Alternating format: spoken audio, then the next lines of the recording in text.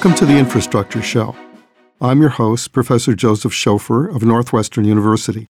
The Infrastructure Show is designed to present to listeners the reality of America's infrastructure, its condition, why it is the way it is, and what can be done about it. We gratefully acknowledge contributions to sustain the Infrastructure Show from Dr. Robert Peskin, Dr. Raymond Ellis, and Andrea and Ron DeFeo. Merchants Bridge, a rail bridge over the Mississippi River at St. Louis, was built in 1889, and it's the oldest remaining rail structure over that river. The bridge required reconstruction to meet current standards, and a major rebuilding project was begun in 2018. Here to talk to us today about this large project is Dan Seave, who is Senior Project Manager for Walsh Construction, the company that's in charge of this project. Dan, thanks a lot for spending some time with us this morning. You're welcome. Thank you. First, tell us about the bridge itself. What traffic does it carry, and what's the design of the original bridge? The original design was a truss bridge, too. It was a structured design, as many of them on the Mississippi River, but it was what we call an eye-bone and mostly a tension bridge.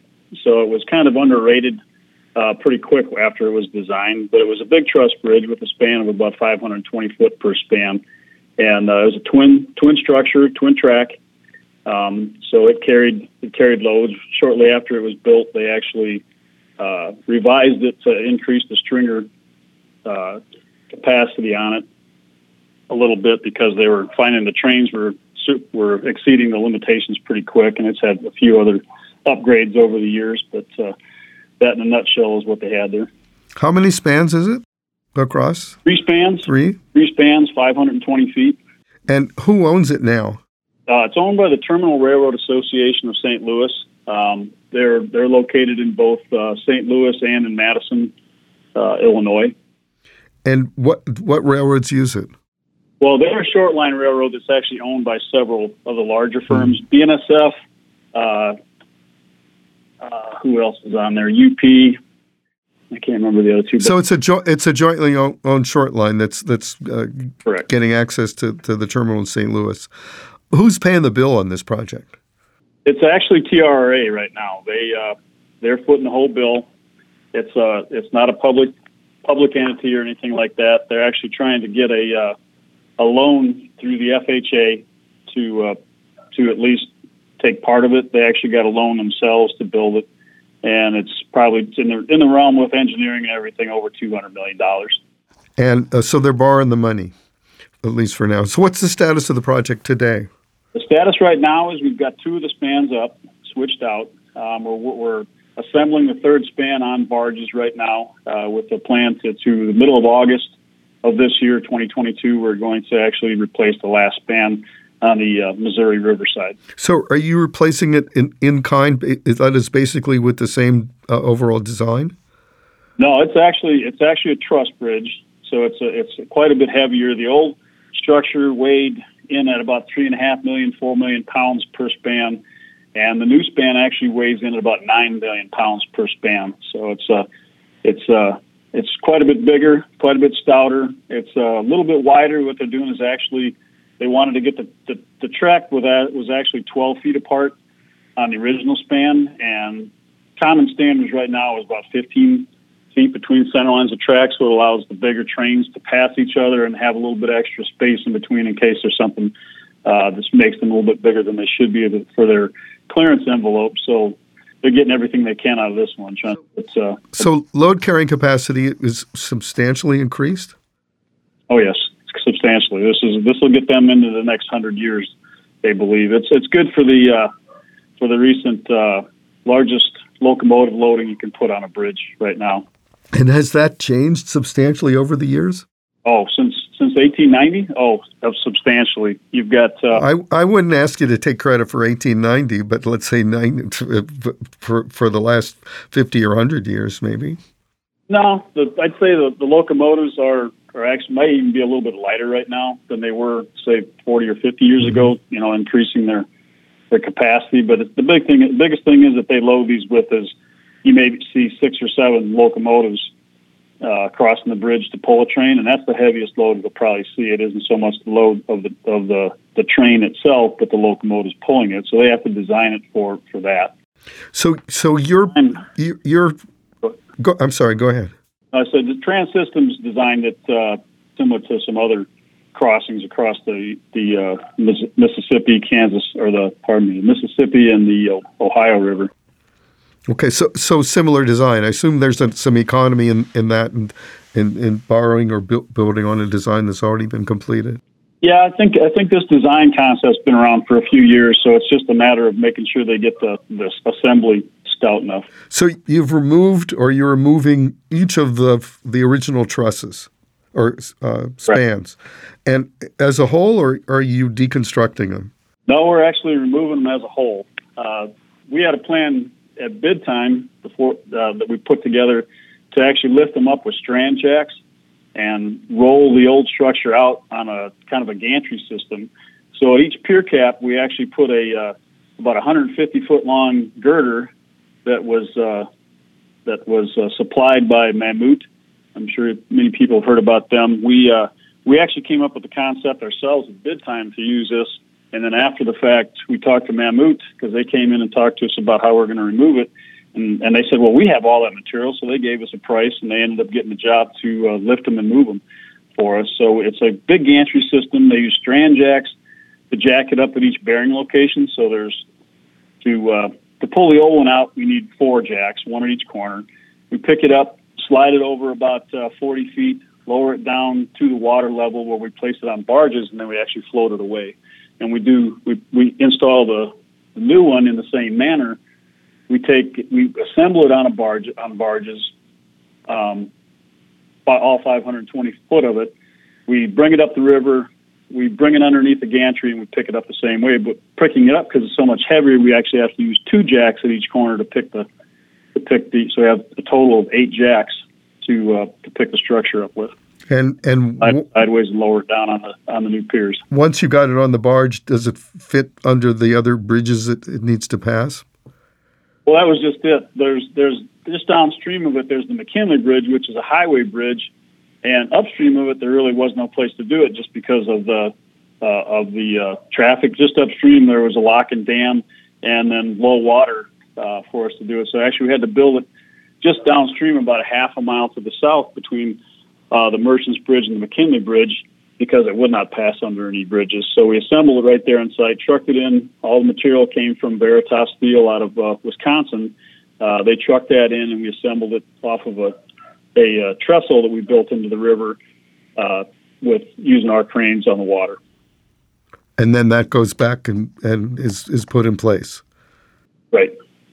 And what happens to the job, though? We ended up having to disassemble it off the barges. So there was a pretty Genesis Engineering out of Kansas City did a pretty good job of putting together a disassembly plan for us, so we didn't have any issues with anything coming apart the way we would want it to. So in moving these spans, move out the old one, move in the new one, is there a structural analysis task that's involved in that to make sure that the bridge can hold up under the move, because the loads are different than it would be in normal use? Yes. There's 2 things. We actually did a similar bridge to this, but it's only about a 250-foot span about 10 years ago in Burlington, Iowa, where we actually came in under the bridge and picked it up at the third points, or say the quarter points, and with barges. And so we had to strengthen that bridge. But this bridge being so much bigger at over twice that distance, 500 feet, we didn't feel comfortable picking up the old span because it was a tension bridge. So everything outside of where you're picking it would actually change from a tension to a compression.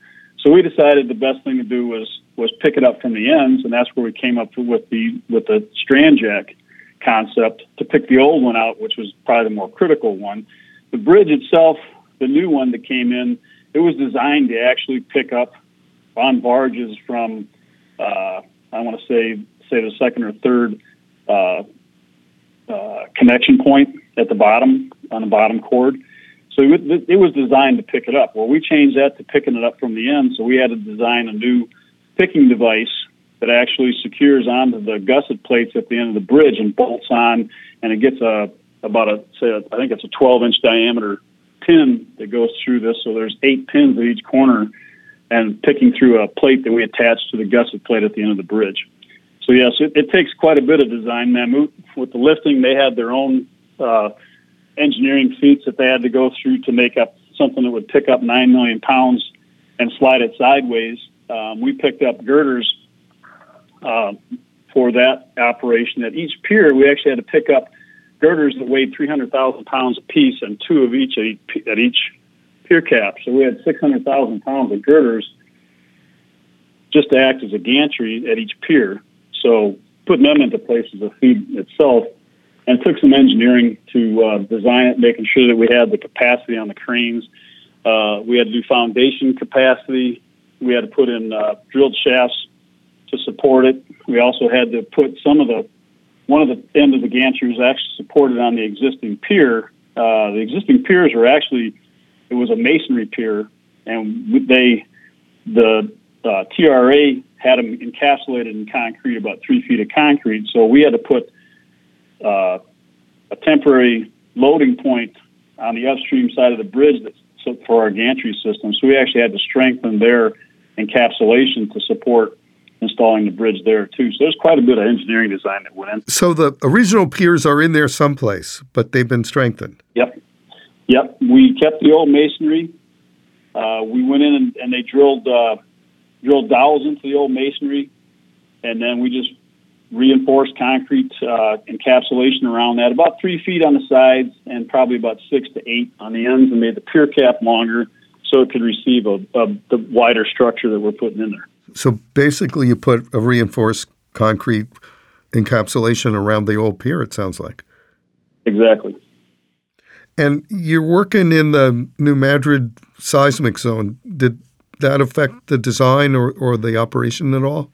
Well, they had actually had 2 concepts. One was for a lesser seismic foundation design for the piers, and the other was for a higher strength encapsulation, which required some drilled shafts. And after the bid, we gave them the concepts of the 2, and it was determined that they would suffice with the lesser seismic.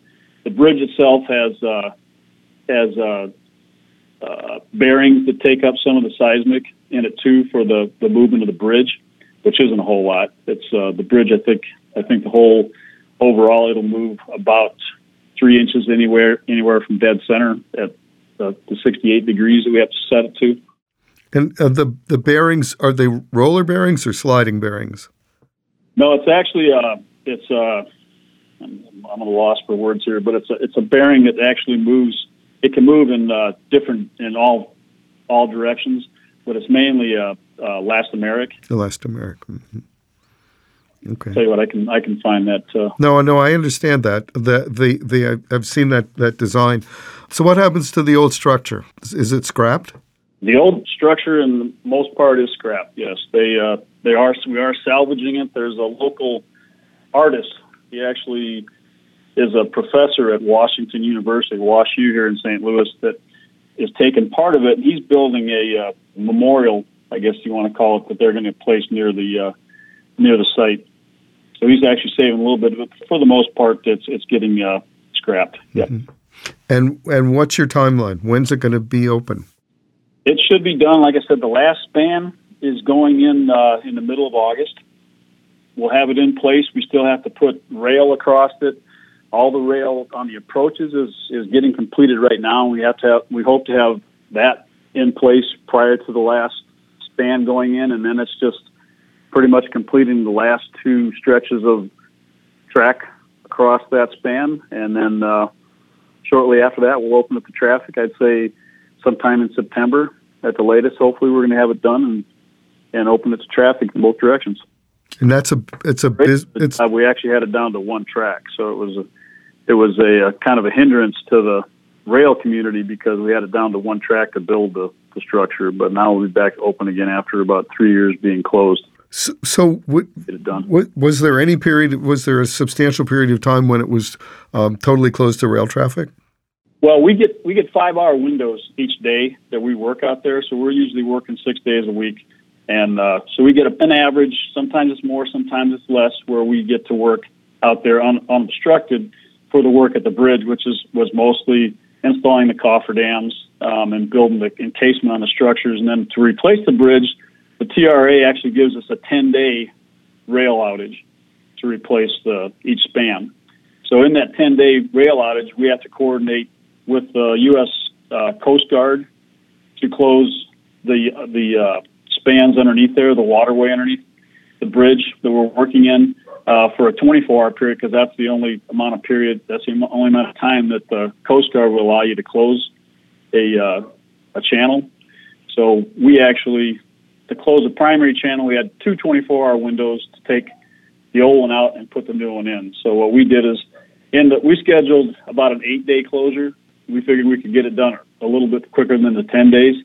So what we did is we took the old one out on day 2. We had to pour some new bearing pads and get strength on those. So the second day we took the structure out, and on the 5th day of the closure we put the new structure in and another 24-hour river closure. So, and we turned both of these back in. The 2 so far we were able to get done in less than 8 days. So they were pretty happy to get it back in service.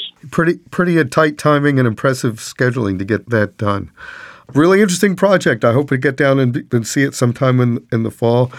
Dan, thanks a lot for sharing this with us. I really appreciate the time you spent with us. Thank you. Quite welcome.